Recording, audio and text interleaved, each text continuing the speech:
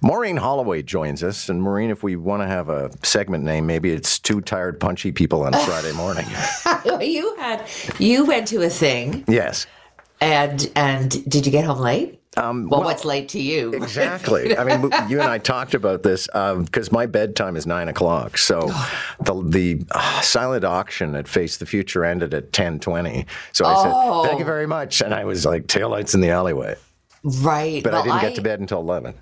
Oh, my God. Okay, so that's real. All right. I hosted a shower, and it was a very genteel affair with the moms and the aunts and the grannies. And then the men showed up around 9:30, and then the music volume goes up, and everyone's doing shots and smoking in the backyard, or maybe that was just me. Got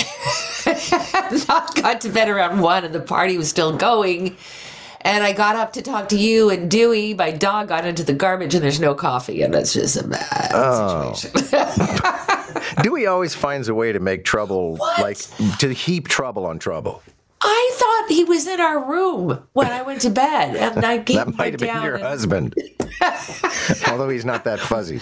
Well, somebody was snoring, but no, we can't do this, John. I mean, and also I thought showers were supposed to be genteel affairs, but apparently not. Do you know that my kids have 12 weddings this summer alone? Really? To go to?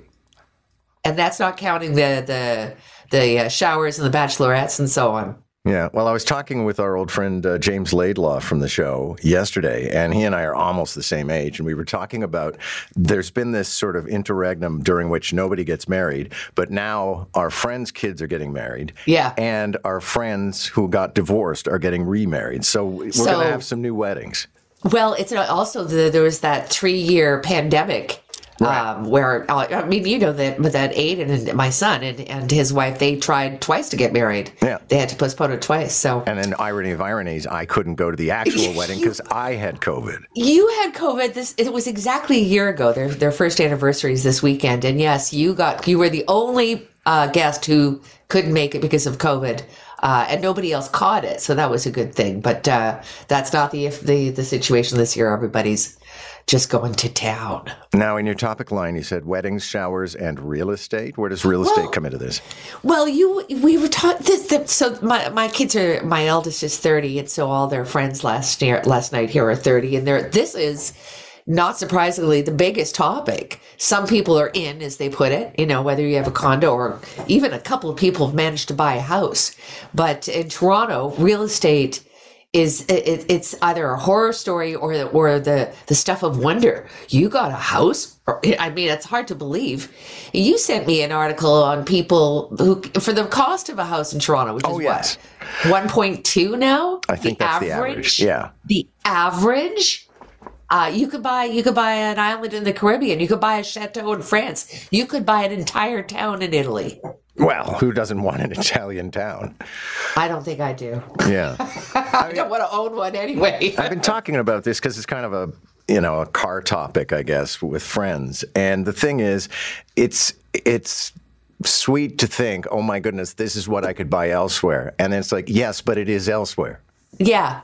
And also, I mean, I know it's certainly the case in when you can buy a town in Italy for like $40. Or you can buy a house for nothing, but the expectation is that you're going to fix it up. Yes. So it's never that simple. It's like you are honor bound or legally bound to pour some money into the project that you've bought. So, and also, not all of us can just pick up and go and move and live in a castle in France. Some of us have jobs. It is an interesting national program, though, that I've read about. And they target, for example, there was a huge departure from Italy post-World War II because there was almost nothing worth staying around for. And so the children of those people have an interest in Italy, and some of them are going back. And you're right, you can go into a town and buy a house for $100, and then you're going to have to spend $100,000. But at least. Yeah. But at least you're in Italy. Exactly. That's what you want to do. But it's, in other words, it's not as oh my God, I'm tired. It's not.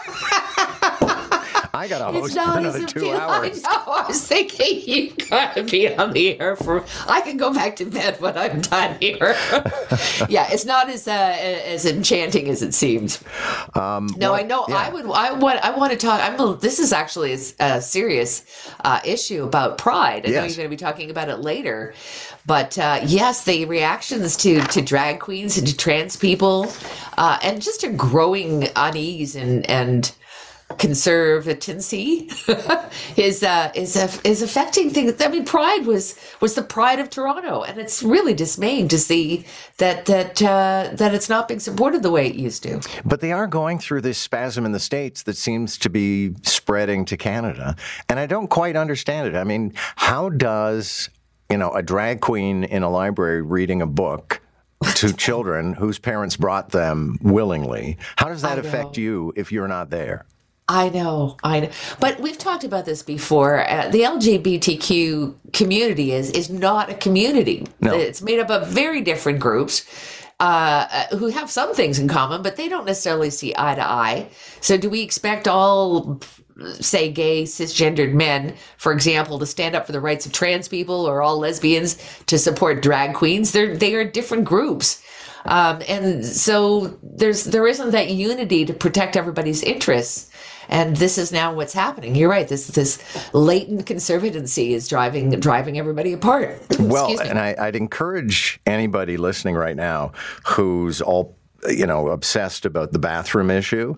And they're coming up with laws in the States now where you have to use the bathroom that corresponds to your gender assigned at birth. Okay, as an exercise, Google female to male trans, and then go to images.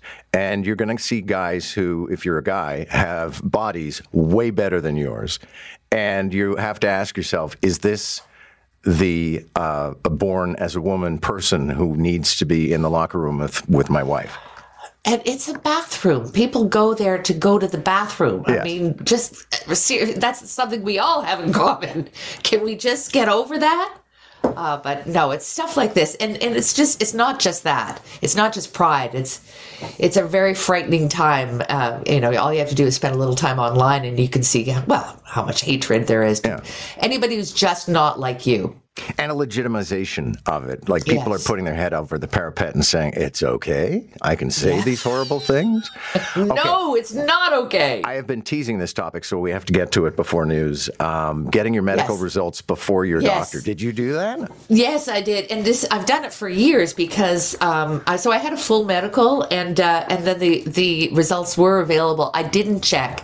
I agreed that I agreed with myself that I would wait and talk it over with my doctor. As it turns out, I'm in great shape. Maybe not right now, but health-wise, I'm fine. But the thing is, if you don't have an educated, if you're not educated in these things and you're reading your results, and then you start Googling, well, then you're going down a rabbit hole. But the point is, these medical results that are available it's your information. You have a right to have it. Sure, but I mean, that'd be like putting me in the cockpit and me looking at the dashboard of the plane and thinking I knew what was going on.